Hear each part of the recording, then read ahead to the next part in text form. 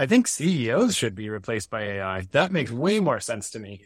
Because, I mean, if you think about what their job is, all these inputs they have coming in and have to make decisions on, that seems like a much better use of it. If you're looking at like, how do you augment a company with AI? I would make the CEO an AI and possibly even like open source it to some of the employees. So you have this AI and the employees get to actually work on the model for the CEO. I don't know. That'd be an interesting experiment. We get fired on day one. We're all fired. Yo, what's up, everyone? This is the Shape and Design Podcast, where we show you how the world is shaped by design through story, strategies, and tactics, and maybe you learn something from that, huh? I'm Mitchell Bernstein. Today, we had an amazing guest, Jed Bridges, a good friend of Pascal and mine. We worked with him in the past, and this was one of, I think, the best episodes yet, really. We talked building in the Web3 space, building and designing his own studio, which is a really interesting topic. We also talked a lot about how AI and creativity kind of go hand in hand and impact each other. But also, we talked about a topic not often discussed, religion and design. So you're really going to want to stick around for this stuff. It's a great episode. But before you listen to it, remember our agreement. If you're on Spotify or YouTube or Apple Podcasts or wherever you're listening to this, please like and subscribe and give us a 5-star rating. We really, really appreciate it. It'll help keep this podcast free for you.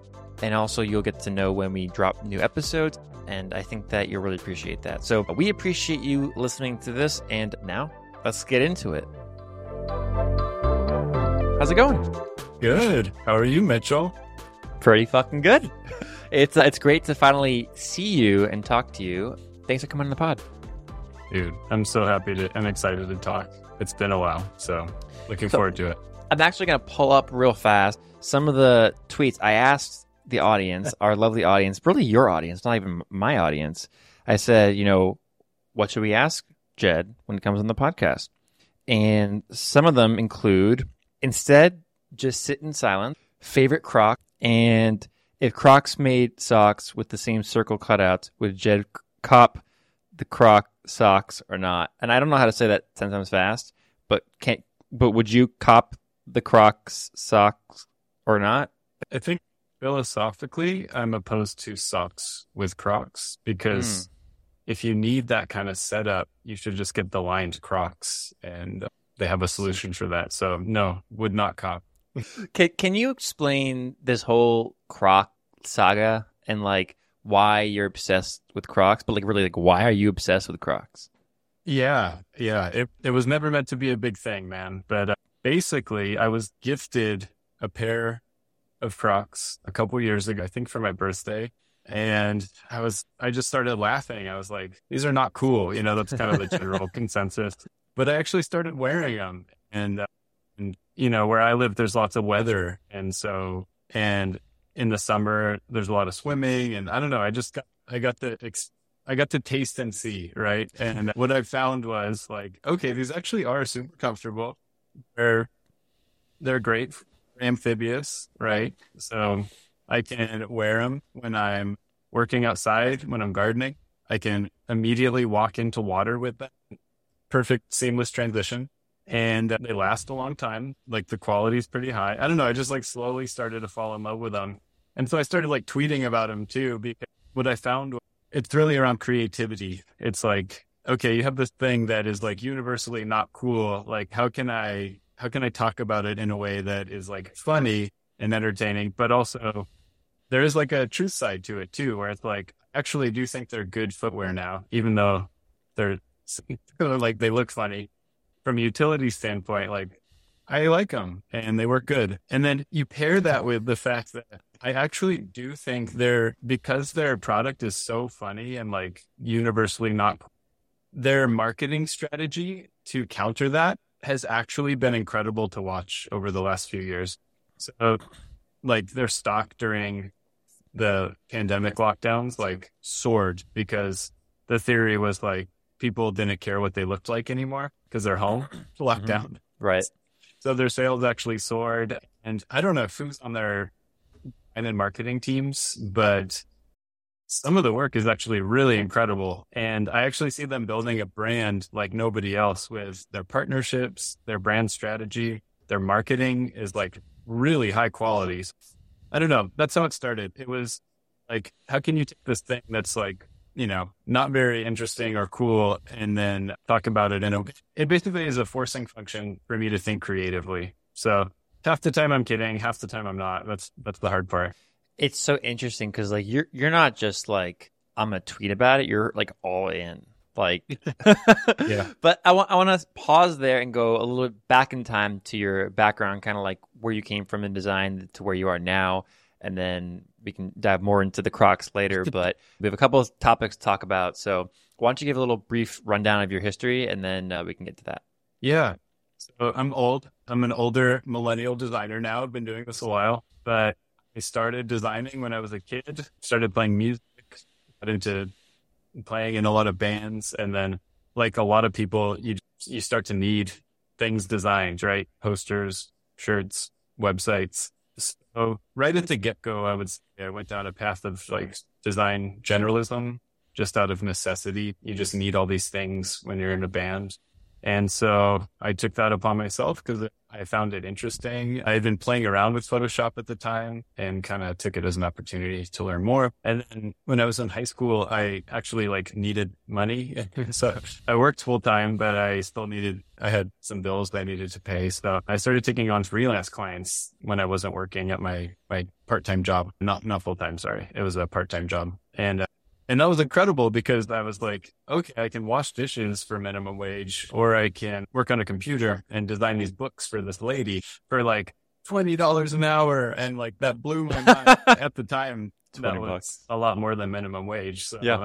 that's kind of what led me down a path of going to school for design. And then after that, I just kind of followed my interests and passions, which took me down a road of sort of bouncing between design agencies and startups. And then after kind of bigger orgs, larger startups and larger companies and organizations. Nice.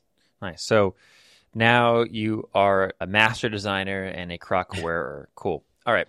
So a couple of things we want to talk about because you also work, which you didn't mention, you also work in the Web3 crypto space, and you also kind of did a little project at your house. So let's talk about that first because I know that's top of mind. So you explain this. You built a barn as an office? Yeah. So I moved about a year ago and I've been working remote for a little over, I think 7 years now.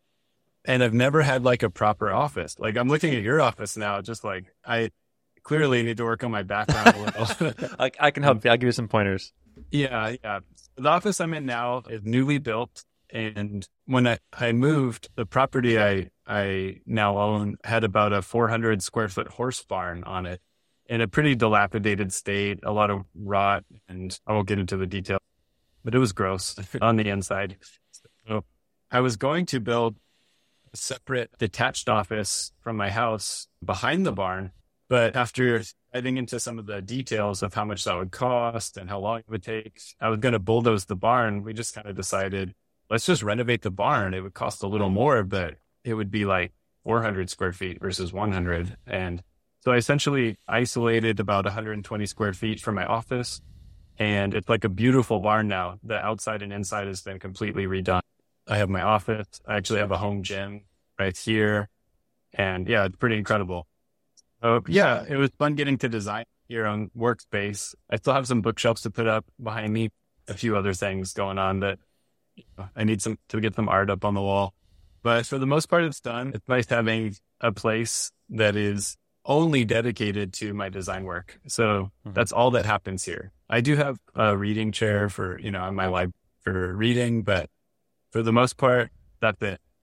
In the past, it's been a bedroom and an office, or a guest room and an office, or a kid's room and an office. And now I just have an office. So it's been incredible. Yeah. It's insulated, it's warm, it's quiet. Perfect. Tell me about like that thought of, you said before you had like other things and the office, because right now I took over one of the guest rooms in our house, and I just covered it in soundproofing and wood panels and lights and stuff, and it looks like an actual studio. But I'm next to a bunch of other things, and the laundry room can go off, and the dogs are barking sometimes, which I might have to stop the recording and like go tend to that. But it is nice to finally have my own space where I can close the door and then I can just do work. And then when I'm done with work or done with the computer, or done with that, I can walk out and close the door again. And now I'm in a different space. So what is like the importance to you of having designed your own space? Yeah, well, kind of similar to what you just mentioned. I noticed, so I have two small children and a beautiful wife. Once they actually become mobile and start walking around and you can actually play with them and, interact in a lot of different ways. I noticed it was affecting my time with her to not have a really strong separation of work and life. And so kind of taking it one step further and just having a door to close, I was like, I need an office detached from my house. Like, I just wanted to make an extreme like separation between work and life with my family. And so that's kind of why it's like meaningful to me to have my own space is I work really hard and really focused all day. And then when I'm done, I can like close and lock the door and I walk about 30 to my house, right? And that's something I really needed like more discipline around. Before that, I would say like I have my laptop, I can work Right. as much as I want. I can move it from room to room. And I would find myself at night, like in bed on my laptop, just finishing up a few things, writing a few emails, just because I love what I do. I really love design. I love the team I work with and I like what I'm working on. It's, a passion of mine. So I had to force a little more separation, I think, just because I am so interested in it and enjoy it so much. And that's been really good. I originally didn't have a laptop. I got a Mac Mini because I didn't want to be able to bring even a laptop into my house from my That's office. smart. Yeah. And I ended up selling it and getting a new MacBook Air because I noticed there were times when I wanted to work on something like personal work for fun. Mm-hmm. And that's when it was kind of a bummer to have to walk across the yard into my office, like say at like 11 at night. It was like, oh, I just want to like make a quick little logo idea for personal stuff and not like my day job. And so I just had to switch back to the Mac Mini. I'm sorry, switch off the Mac Mini to the MacBook Air. So yeah, I think I found a good balance now. I don't know, I almost like never work unless I'm standing in my office. And that was kind of the goal. That's what I wanted. So now you built your own WeWork basically, where you can go to and then you Yeah, can do your yeah. thing. I could set a few people in here probably and start cleaning up. $25 a day, Mitchell, if you want to come work with me. Oh, heck yeah. That's awesome. Thank you so much for the opportunity. There's no bathroom facilities, but I do have a small pasture if nature were to call. So Oh, perfect. Yeah. I mean, I don't use toilets anyways. I mean, awesome. I just, here's a carpet, right? I have so many questions. Okay.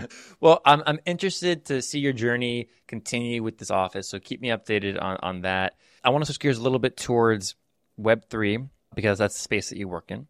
So Yeah. can you describe a little bit about what you do in the Web3 space, just a little bit, and then we'll have some questions Yeah. about that. Yeah. So I got into Bitcoin in I think around 2017 and quickly found it very compelling as a future technology I wanted to work on. So I got into the Web3 space, I think in 2018. And specifically, I was working at an enterprise blockchain company with an internal incubator. And so I got to work on about 6 different products at once, which was really fun. I like variety. But I was working on everything from like Bitcoin mining optimization software to decentralized security analytics, all kinds of enterprise applications. And there was also a consulting arm of that branch that I got to work on. So talking to Amazon about, how do we offer a decentralized composable server like product? And we did some consulting and stuff with them and MasterCard. So I really quickly got a ton of exposure to crypto and kind of immediately was sort of drawn to like, how do we get this into the hands of just everyday people? So right now I'm focusing on ramps and off ramps. So people just coming into Web3 and Bitcoin experiences for the first time. How do we make that really seamless and easy? So yeah, it's been a cool space to see evolve. I think when I first got into it, the joke was that we have like all these amazing products built, but there's no users, there's no user base. and you fast forward to now and it's kind of reversed almost where like a ton of interest in it. There's a ton of people that want it, but there's not a ton of really, really concrete use cases that people can, immediately apply to their situation. So yeah, a bit of reversal there, but overall it's like a very exciting space to be in and a lot of cool things going on. Do you find that there's not like a match of the use case of some of this Web3 technology to user needs? Like the technology is being built, but it's being built almost like in isolation away from matching somebody's expectations, because most people don't care about the technology. They don't care about the servers and crap. They just want to use Facebook. They just want to use Twitter. They just, So is there like a disconnect there? Is that the problem? I think the problem is that a lot of crypto that word gets bundled with a lot of things that aren't really crypto. And so I was just talking about this with a friend the other night. They were asking me about, crypto, and what you quickly learn is their understanding of what that even is not really correct. So, I mean, just to break it apart a little bit, there's a couple branches of crypto that I think are worth isolating. One is, so what are the ideals and the big ideas and the why behind crypto? And I feel like what's missing is that is the hardest part, right? So people might not understand they have a use case for it because they don't have that why. It's like, why do we need decentralization? Why do we need open autonomous code? Why do we need better solutions for self-custody of your money? Why do we need these things? And so when you come to them and you say, hey, we have decentralized apps and products and services, and they're like, cool. So what? Like, I use those already, right? So I think that's the hard work. Is it just takes so long to educate on the why. I think we'll eventually get there, and it is getting more mainstream, the last few years. And I think so that's one thing, is just like, we have to focus on educating people behind the why, and then they will see the use case emerge from that. Right now, I think there's an overemphasis on starting with the use case and the end product. And so that's going to change over time. But then there's also this other part to what you asked, that is, I think a lot of Web3 will just get baked into the background tech, and people don't even necessarily need to know that there's a transition that's happened. So with a lot of Web3, there just is superior technology powering under the hood. And that just will be, I think, eventually just will get mainstream adoption. And people, for those instances, people won't need to know why. They'll just need to carry on as usual. And in the background, a massive change would have already taken place. Okay, so that's interesting, because it sounded like almost like the 2 points you made are not exactly, but they're almost counter to each other. Like, you have to teach people why, and then they don't need to know why. Yeah. So for the use case and adoption part, I think people need to know like why this is important. And then in Web3 right now, I think what's most exciting is the layer 2s that are getting spread. Can you explain a little bit about that too? What's that? Can you explain what a layer 2 is to people who don't know what that is? Yeah. So I think there's been a step back in Web3 in the last few months, and people are reevaluating, like, okay, what do we actually need at an infrastructure level to make sure that the incentives get baked in properly onto the layer? And so by layer 1, I mean like whatever core blockchain the services or application or use case is running on. And then a layer 2 is usually just some sort of additional technology that helps build a product on top of that. So I think what's happening now is, if you take like Block, for example, Jack Dorsey's company, they're focusing on the technological infrastructure for specific categories of Web3. So personal identity, that's one entire tech stack that they're working on. Payments, that's another entire separate layer 2 tech stack they can work on. And so those things, having a really clear focus, I think, are what is eventually going to just bring that tech into the background of people's existing experiences. If you think about banking, right, this is one of the things that brought me into Web3. But if you learn about how banks work and how money works, you start to realize how much is actually happening behind the scenes to settle transactions. It can take like 10 days, you swipe your card and it feels like it's done, but it's not really. with Web3, you can actually process and settle a transaction instantly. And so institutions are incentivized to bake this into the background because of some of the superior aspects of it.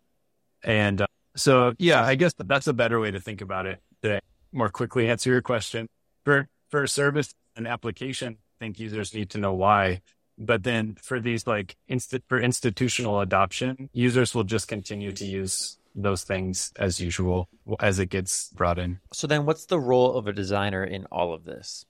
In Web3. Yeah. Yeah. Like, where do you see yourself inside this big bucket of all these things going on? Yeah. Well, I think the role of me personally, the designer, is to try to make sure that the incentives get maintained throughout the creation of the product in a healthy way, and that the core values behind Web3 don't get diluted as the products get defined and designed and built. I think we've seen a lot of examples of that happening lately where people started out well-intentioned and, you make small compromises along the way and it doesn't end well, right? Yeah. I see, my role as a designer is we have this good thing that has the power for change if we let it. And so I try to maintain some of those core values and make sure those get instilled into the product, not compromise those things for the sake of growth or usage metric, which is very tempting. I also think on the design side, we need to come up with better mental models to explain what these things are. So if you think about some of the ones we have right now, like a wallet, right? That's the common one. Is that a good mental model for a user with Web3? It's like, oh, your wallet holds things that you care about. So that's good. But if you open, say Coinbase wallet, there's a web browser in it. There's an app store. There's all these other metaphors within the metaphor. And so it quickly starts to break down. So that's another key role I see myself in, is trying to think through ways we can communicate this stuff that's cohesive, because the current metaphors just aren't working. And a lot of that is happening right now in like user research. And yeah, I would say primarily like working with research partners. Okay, nice. So for Web3, we already went through the biggest challenges, went through your role. Now, where do you see it kind of going towards in the next couple of years, especially with the recent bank crisis? Like, it's a little bit of a bull run. People are starting to, freak out a little bit. I think that there's like right now a great opportunity for whatever is Web3 and whatever is crypto to be like on the main stage right now to say, hey, there's something happening. Why don't you try this other product out? Not to take advantage of the situation, but like, this is exactly why all this stuff was built in the first place, right? Like to prevent people from losing their money that is in fact theirs, that they earned, they spent time trying to build out, they put energy into the world to get a monetary value in return. Where do you see it kind of going?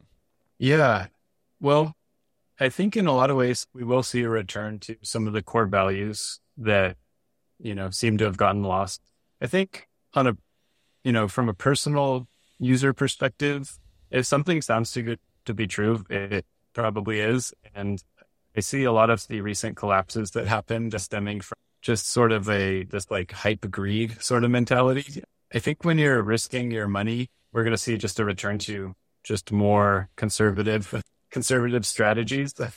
And I view everything that's happened this last year as a good thing, because I think we're going to see smarter investments from people investing in Web3 where they maybe weren't necessarily doing enough due diligence before. So we're going to see, I think, less investment happening in the space in a good way. And we saw this with Web2 as well. I mean, I don't know if you remember, but if you had like Instagram, but with stickers, like you could just get like $1 million, to get funding.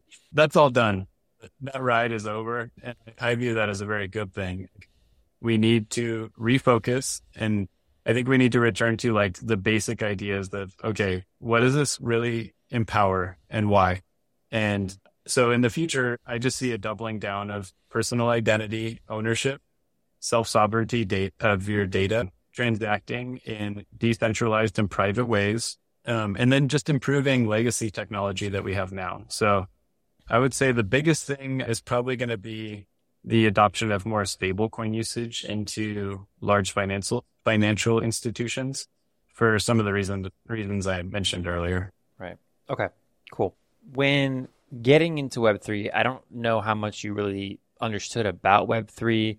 I don't know if you mentioned you had experience kind of doing like an incubator thing where there's like multiple different projects going on at the same time. So you got your hands kind of wet or feet wet in that area where you're able to get a knowledge, like a huge knowledge grasp real fast. For those who are trying to get into this space, what would you recommend to them? Yeah, I would say get familiar with some of these like new ideas and foundational principles for how to build a better decentralized web in the future, and find which category really resonates with you and aligns with you. Mm-hmm. I personally really resonate with the idea of just self-sovereign monetary system. I think that's partially because when I first started in the space, all of the engineering team I worked with was in Venezuela. And so it got pretty, I don't know, it kind of became more than just like my job for me, getting to know them. We spent time together in person, but these really, really talented engineers were building because they literally needed this technology so that they could transact as their primary method of money. So, back then it was building some stuff on Ethereum, and their local currencies were getting devalued weekly, like so heavily their life savings were just evaporating. And they were building in that mode. And so I became really passionate about getting people alternative monetary systems because that's just how I started.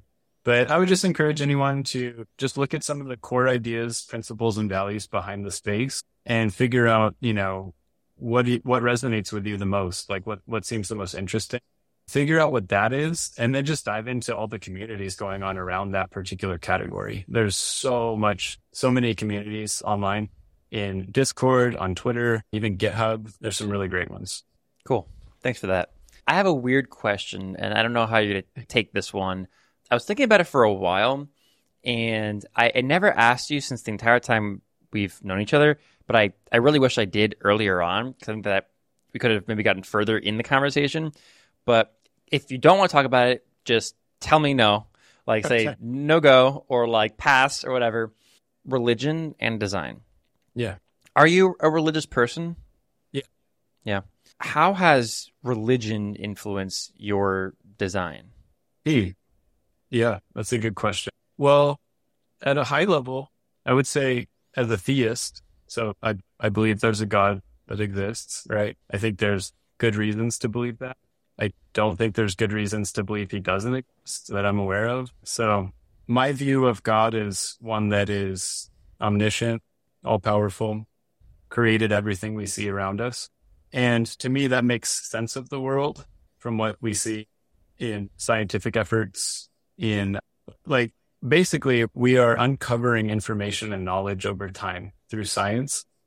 And the more we do, to me, the more we see that it all works together in some design sort of way, right? So why is the universe structured perfectly on this mathematical grid? Why does this all work and fit together? You can answer that question a few ways. To me, the most compelling and simple answer is it was created and designed to be that way. I don't know. I guess for me, to be a designer is sort of just tapping in to this structure and grid that is all around us and everything, and getting to like almost uncover and be part of that in some weird way. Yeah, it's an interesting question. Yeah, ask more. I've been thinking a lot about it because exactly what you just said. I don't know if you listen to Andrew Huberman. I know the name. Does he have a podcast? He does have a podcast. He's a professor at Stanford, runs a lab there, and does a podcast that he teaches his own. For those who don't listen to it and that are listening to this podcast, you should go check it out. And he basically talks a lot about science, about a bunch of things about the body, right? Okay. And he recently did one on water, answering a lot of questions about water. He does one about muscles and tissue, one about skeletal system or the nervous system. And even one for Thanksgiving, which I thought was really good about thankfulness and how that can be used to I think calm you down and make you feel more gratitude and how do you actually get to that point, blah, blah, blah, blah. Anyways, what I love about his podcasts and his lectures are that they don't tell you how to just hack the body to do something with it. Although that's kind of the goal of it, how do you get bigger? How do you feel more fit? Whatever. How do you be more emotionally in control?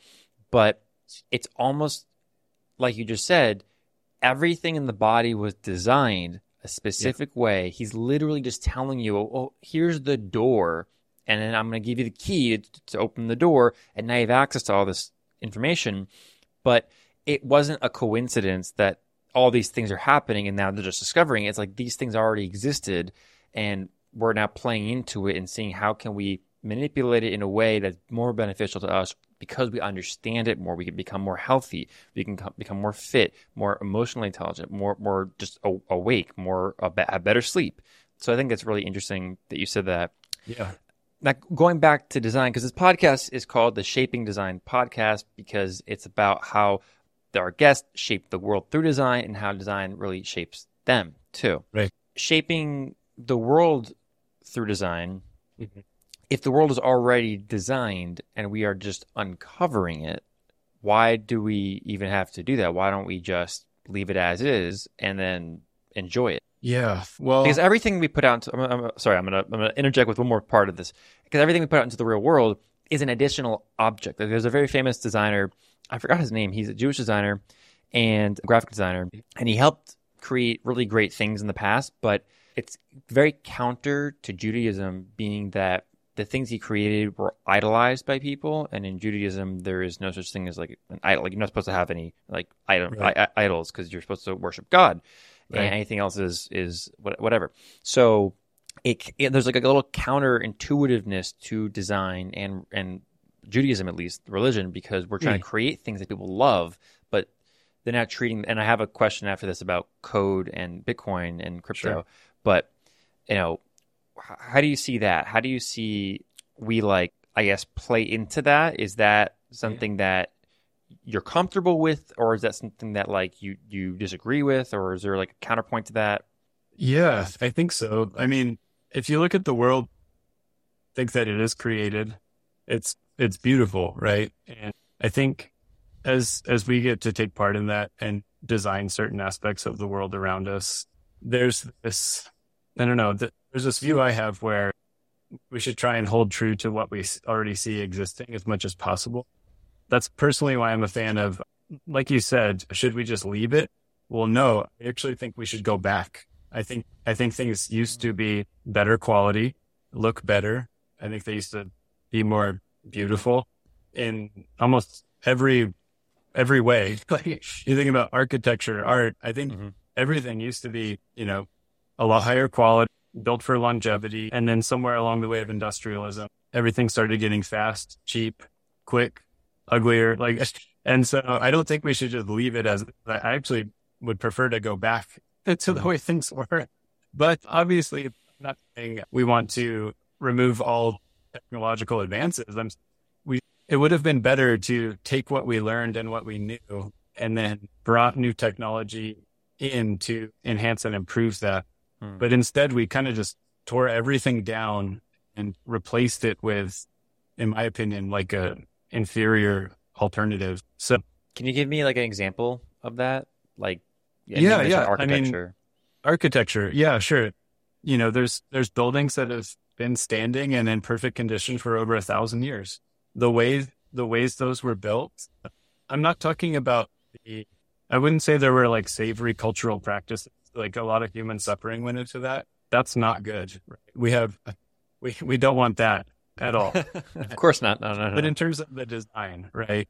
Things were approached for longevity, for sustainability, to last a long time, and to accomplish like a unique set of goals. And that's why they were built. And I look at buildings now and I'm like, okay, there's another rectangle. Like they'll tear it down in 20 years and they'll build a different rectangle. And, yeah, I guess it's a scaling issue. I don't know. That's just one example. I guess another one would be writing or possibly art.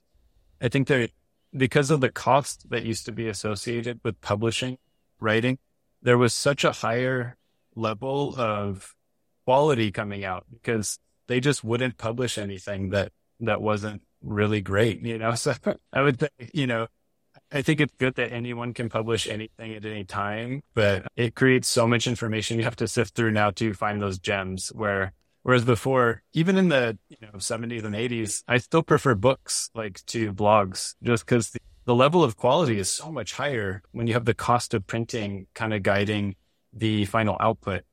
So I don't know. How do you apply that to a digital space? I haven't thought too much about it, but there's something about, that's like the classic, like quality versus accessibility. So that it's so great that you pointed that out because it also, I think, ties in a little bit to a Twitter feud that we just had about AI and creativity. And, you're talking a lot about like the humanity of how these structures were created. And maybe it's because of a devotion to a higher power. That's significantly a huge part of it, at least a lot of cases, right? A lot of them are used for religious purposes or driven by religious purposes. And now, can I say one more thing on that? Yeah. So I guess one thing I should have mentioned is I think as a designer, I do better to assume that the world was created rationally and structured and with order. So, and I think if you approach design with that mindset, I think my work comes out better. And I think a lot of things come out better when you approach even just life with that mindset of this was all created for a purpose with rational order in mind, and we just have to uncover what that was, right? And I don't know if a lot of people know this, but the first universities were established for education with that in mind. The idea was the universe and world has been created rationally and structured and in order around us. Let's start to dive into that and use science to uncover what is actually here and how it's working under that framework. So I don't know. I just find that framework really helpful in design it would be like if you like turned on a computer and just, and disregarded the fact that it's been programmed by people for a particular reason and in order and structured rationally. And, it's the same with everything. So yeah, I just find that worldview really helpful in design personally. Yeah, I think that you're correct about 99% of the time on that, except Adobe software is not structured with any structure at all. I mean, I get errors like, not even Figma, sorry. Not even Figma by Adobe. Shout out to Are you wearing a Figma hat? Yeah. Oh my God. I love Figma. I have my quarrels with Figma, but it is a great tool and it's built by great people. So shout out to Figma. You have to blur out the logo, or is that they're not a sponsor? Not yet. Not yet. I think I said in the past I hate Figma, so I don't think they're ever going to sponsor the podcast, but YOLO. Yeah. So I actually want to go back onto that topic a little bit because, like I said before, like religion drove so much devotion to then spending time. Like this is the effort somebody's going to put in, thinking that they're going to get something back in return, and that they can bring about the beauty of what already exists. But now we have AI overlords. We have AI making decisions on behalf of people. And in a lot of cases, some people think that AI is sentient already from the Google issue with Lambda, I think, which is now probably way surpassed with GPT-4. But it's interesting to me because we used to think that because something was so detailed, so oriented, it has a higher status because people put so much more effort into it. But AI can do digital things so fast, so much better than people in some cases. It can write. It can now use images and video. So I want to continue that feud a little bit and go back and forth and spar a little bit. I think that's a weakness of it, by the way. Yeah. I think it's too fast. Yeah. So that was my kind of problem with it. Like, I love your point about the humanity, about all the creation and effort we put into things in the past and bringing that back. Mm-hmm. I think AI might be pushing us away from that in some cases. Some cases it can be an alternative to generating ideas, but then because they're not human created from the human created they're just an adaptation of somebody else using somebody else's idea. Yeah. It's just we're now stuck in a smaller cycle than when we were before, when people were just discovering like sharing ideas about religion, sharing ideas about architecture, sharing these mathematical formulas around the world, where it's slowly evolved allegedly over time. Yeah. And now it's like, boom, you can do anything, almost anything with GPT-4. Mm-hmm. Yeah, I don't think AI is as cool or as sexual things. I'm sorry. I think it's really fun. It's cool to play with. I use it like every day pretty much. I'm experimenting with every. I think AI is humanity. Like it, Mm. it's it doesn't work super well. It's flawed. It's limited. Like it sounds like a human to me, and and and Yeah. it can't think very well. Like I don't know. As far as sentient, I don't see how that's possible. I'm not an AI expert, but to me, AI searches humanity and it parses text and assembles the best, what it thinks is the best options it finds. The text it's parsing and what it finds is human generated, right? It's not. So I think, correct me if I'm wrong, Mitchell. I could be totally wrong here. It doesn't create new information. It reassembles existing information. Now, maybe I'm sure someone could argue a point that no, it's creating new information that didn't exist before. I don't think I've seen examples of that. So to me, a human generating creative ideas, I don't, maybe it's because I can't see the references their mind is processing, but it seems like they do come from nowhere. Like, I don't know, something about AI, knowing that it's parsing that has been human generated, it's finding the best text that's matching, the prompt, and then it's meshing stuff together that already existed. There's nothing new being created. And so to me, it seems very limited. It seems like it would be limited to what information we give it. And I know there are examples of it identifying new molecular structures, new things in medicine that we did not know before. Yeah, AlphaGo, But, I think, or but it whatever it's was called. still parsing information we gave it. Yeah. So it didn't create new information. Am I right there? Yeah, yes and I'm asking no. because I know you worked a little closer to this stuff than I Yeah, have. yeah, yeah. So yes and no. When I was working on AI stuff and redesign the Watson Studio platform, we were told by researchers and managers and designers and developers a lot of these things weren't possible. That was only a couple years ago. Now they're all possible and more. And so it made me realize that a lot of people really don't understand the capabilities of how fast AI is getting. And Pascal and I both worked on the same group where we can see all the stuff being created. And I worked with specifically, like I almost actually worked with the researchers that created the Watson bot that like went on Jeopardy and like work with them on something else. And it's so fascinating, this technology to me. But to answer your question, the AI just rearranges information in a new way, but it has to be told it. Mm-hmm. However, it also begs the question, isn't that what we do too? And then, because like, Yeah. Well, that's like I was saying, to me, it is humanity. It's like, well, to me, it's a mirror of humanity, and we're so close to getting it to be human, but I think we're never going to get there because, well, I think we'll get there, but I think it's going to pass us in a spectrum of what is humanity, what is not humanity, because humanity, there has to be something human about it to be humanity, right? I don't know exactly how to articulate it yet, but the craftsmanship is something that we value as humans, right? The definition of a human is what a bipedal mammal that can walk on two legs, that has a certain jaw type. I heard even that like we are defined actually by a bone in the ear from most animals or something. So there's a lot of definitions of like what a human is to a lot of people.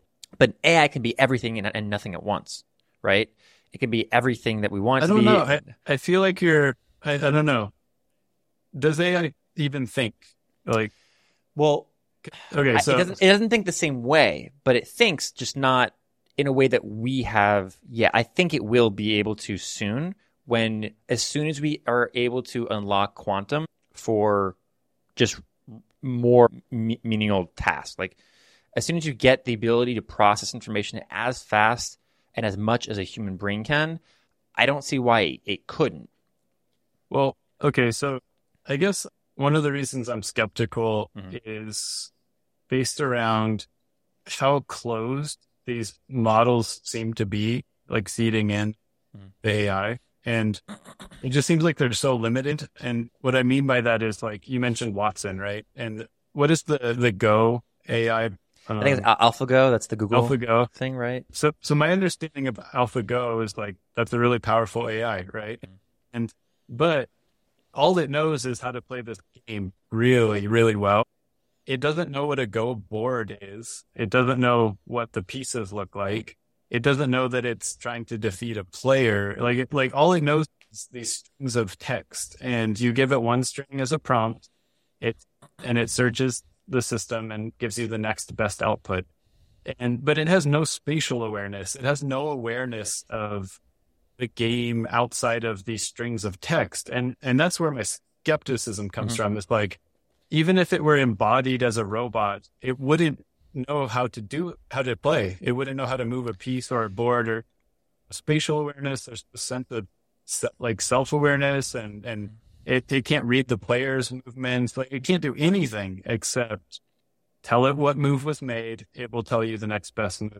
And that's all formatted in these strings of text. And so to me, that's not thinking at all. It's just like, it has no awareness of anything outside of these movements. And that's like not that impressive to me. I'm so sorry.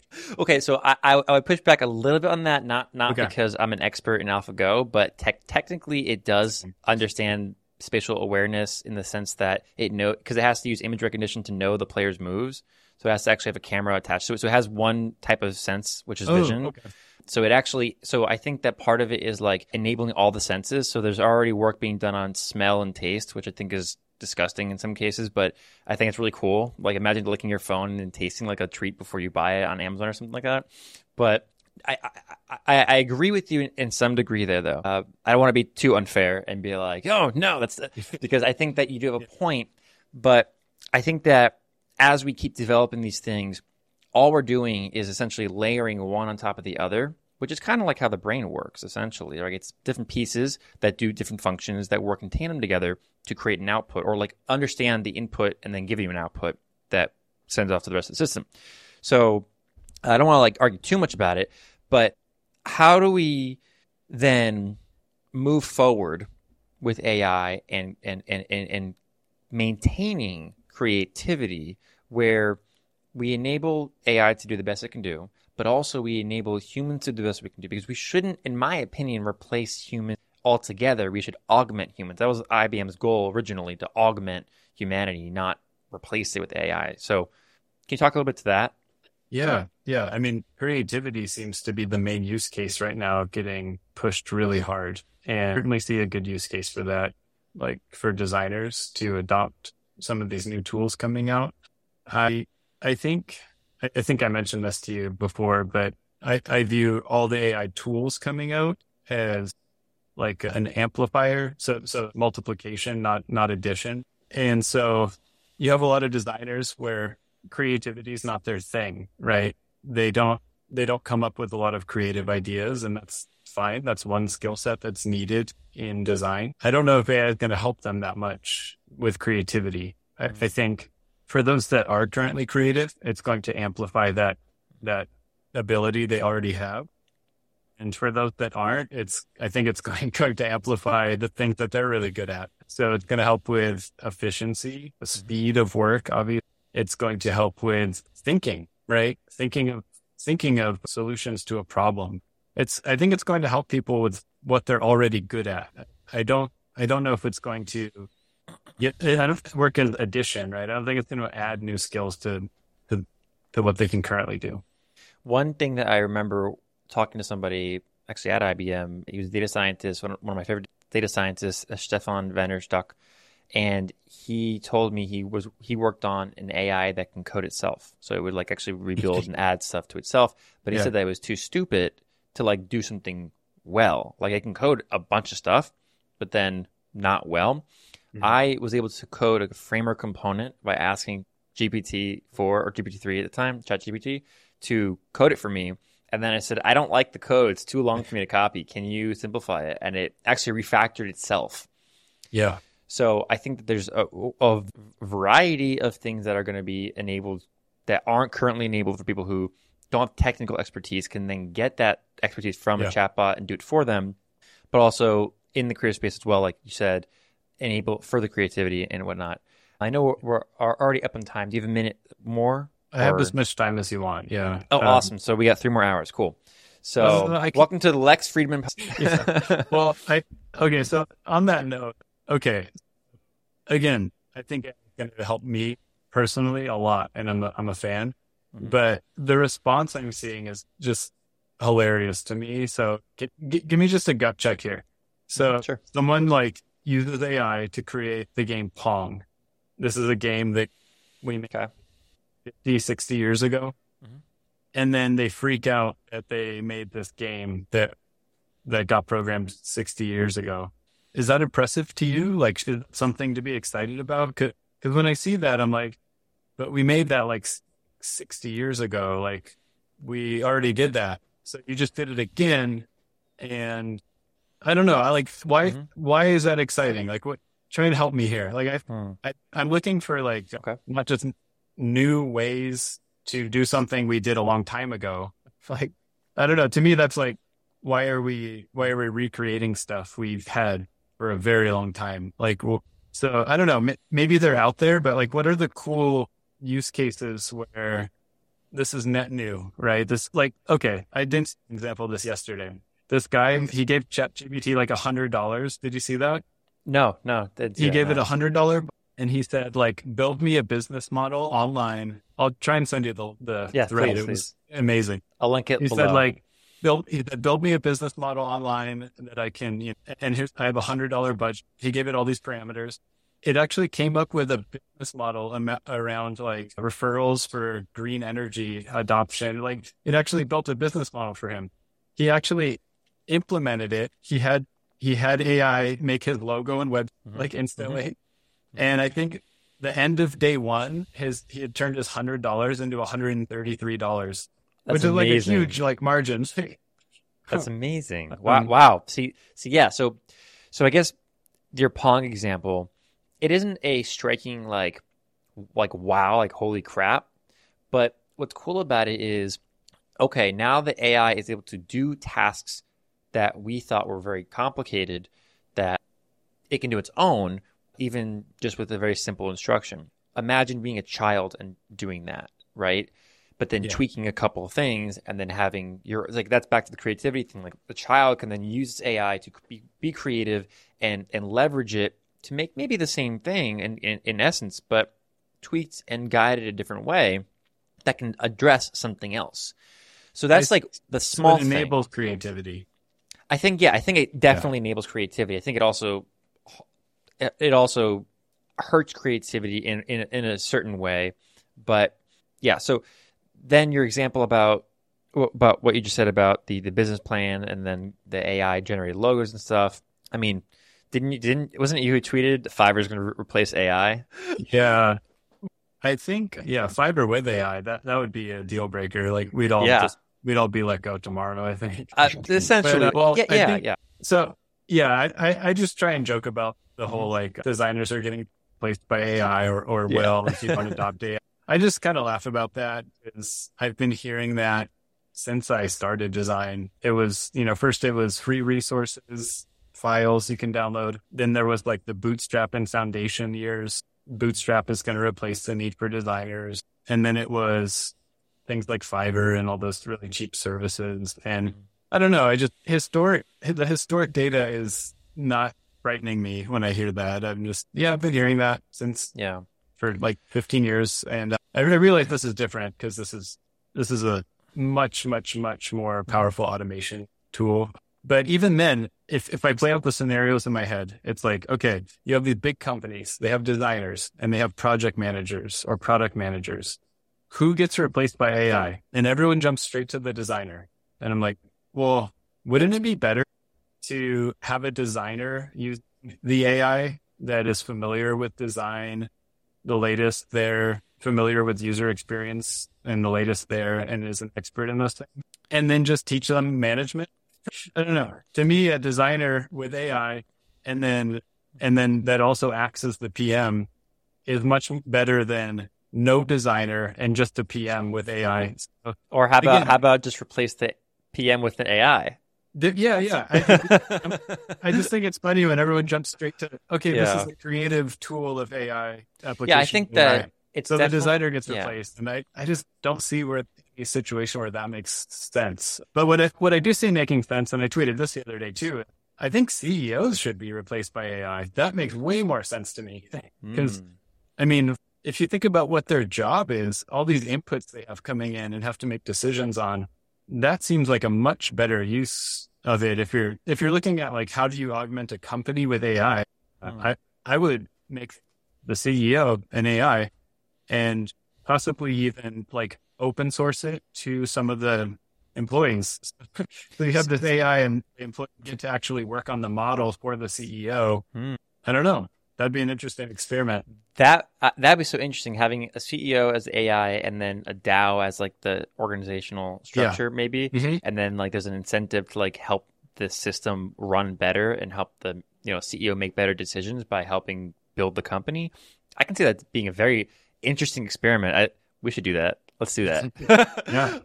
We get Well, fired on day one. we're all fired. Well, I think that eventually the AI, because now we have robotics, like Boston Robotics, right? What is it called? Boston Dynamics. Boston Dynamics. There's now another company that's competing with Tesla on the AI robots. It's going to Oh start yeah, out obviously, little 4 foot ones. yeah, little dudes, Little. short kings. But I think that it's gonna. I really do think that it's going to eventually replace us. Not maybe in our career lifetime, maybe, but we have to then build skills that are not replaceable by AI. And it's very difficult because AI is just regurgitating everything that we do faster than we can learn it. Right. So I guess what skills then would you need to then be a great operator of AI as a creative person? Yeah, yeah. Well, just to push back on that last thought a little bit, this is I think I mentioned earlier the argument from over efficiency, right? And if AI is, let's say it goes quantum and it's able to do so that thing I mentioned earlier, the guy put in $100 on day one, he got 130 back. Let's say a big company decides to do that a billion times a day and they're making $30 billion a day. And hey, why not do that a trillion times a day? Because you can, AI and quantum. Well, that at some point you hit this horizon, like you hit this point where it's so efficient, it works so well, it's just extracting everything out of the economy immediately, and all you have then is just total implosion, right? Like there is nothing at that point. So I don't know. There's this view I have. If it were to do that, it would work so well and be so efficient that the economy that the company is relying on to make money would just self-implode because it would wipe out everything. And so I don't know. If it truly goes that way, I don't think the company would be incentivized to turn that on, because it would essentially, it would be so valuable that it immediately diminished the value of money altogether. So does that make sense? Do you see what I'm saying? I think it would make sense if It would generate so much wealth and value that all value would become meaningless. And so they actually wouldn't do well as a company, like, to do that. So I guess I can't follow why it would be like the value of money would be meaningless to other people, because if they're getting paid by this system that is done everything, then you're just letting the system run itself and kind of keep going. The system has to have, not always, but typically, I believe AI systems are using like an incentive program to kind of measure if something is the right answer or the wrong answer. So a lot of machine learning models, you would say, this is a cat, this is a dog, this is not a dog, this is a cat. You go through that a lot, and that would tell the robot, if they get it wrong, they lose a point. If they get it right, they get a point. So it's kind of like that system, but at a large scale, much more complex for this overarching AI. Eventually, it's going to get very comfortable, I guess. So in that case, it has no incentive to change, and I don't think that anyone would be able to stop it at that point. I think we're doomed. Basically, what I'm saying is, Elon Musk, please don't do this. But I guess it would then ask us to like step out of this realm of like being just efficient, because in my opinion, efficiency is the opposite of good design. It's the nemesis of design, really, of good design. because you're operating as so a designer is someone who is operating as a facilitator, making things in a lot of cases beautiful, but also more efficient, right? We have a utility aspect of our job, but efficiency then eventually evolves, and I've never seen it not evolve into it, and sometimes it can get out of it, but evolves strictly into like a business thing, business oriented. It's always like about how do you profit? How do you get more users? How do you grow? And it never goes backwards because it's too hard to go backwards. It would actually hurt the company, and then it would shrink the company. So the company can't risk that. It's too big of a risk to then the shareholders. The company will go down and get bought and die. And that's not the incentive of the company. The company is to grow and continue to grow and become a cancer essentially to other companies and others in society. So that's kind of my spiel about efficiency, and good design is like we are also trying to be efficient, but I guess what is efficient if there's no need for the efficiency at all? Like it's just done for you completely. Like I think the movie Her is a good example of that. Right? Don't they like just write or something? Like they don't have like real jobs or something like that. I don't remember what it was, but there's like there's like a he movie. works at like a greeting card store. Like he comes right. up with the sayings. Yeah. Right. But like if the AI is so smart and it can do everything for us, there's nothing for us to do. Right. It's meaningless. And then we're just creating stuff, but there's no pressure. There's no suffering like in Brave New World, the end of it, not to spoil it, spoiler alert, 100 years from now, right? 100 years behind, he kills himself. There's like no reason. So that's what I'm saying though. So if that happened, then that basically pulls down the whole economy, right? Because we've been replaced. We don't have jobs anymore. But companies are outputting things that cost money. And so that's what I was trying to get at was we don't have money anymore because we don't have jobs, but they need people to spend money on what AI is outputting. And so that's what I was trying to say was at some point it becomes so efficient that it pulls down their bottom line. And now I understand there's the view that, well, we would have other jobs, but it's like, well, okay, maybe. I'm talking about like the super hype AI evangelist that says like, this is going to replace everything, like 70% of jobs. Okay. If it does, people don't have money to buy the products that those companies are using AI to output. And so that's what I was trying to say was the efficiency becomes a revenue killer, like at some point, right? Well, for a long time, we've been using AI. Like we've been using AI for like about 60 years or so. 60 years, yeah. Something like that. And we still have money, right? But you're talking about a level of AI that we can't even conceive yet because we have no idea how to build it, but it could technically exist in the future. Yeah. I think I agree with you that like it would like create efficiency into obsolescence, or is that even a word? Like to make us all obsolete. But then I'm sure it would figure out a way to sustain itself. If it's that smart to make it like humanity obsolete, then it's pretty damn sure it's going to just figure out a way to like just mine its own materials, build its own robots, Terminator style, take over the world, whatever. Probably. But, humanity always wins in the end, right? I think so. Even though we're flawed, I think that we'll still win in the end. Yeah, so I think this was a great pod. Really, really enjoyed this chat, Jed. Really appreciate it. Oh, me too, man. I hope we can do it again soon. There's gotta come on again. I would love to.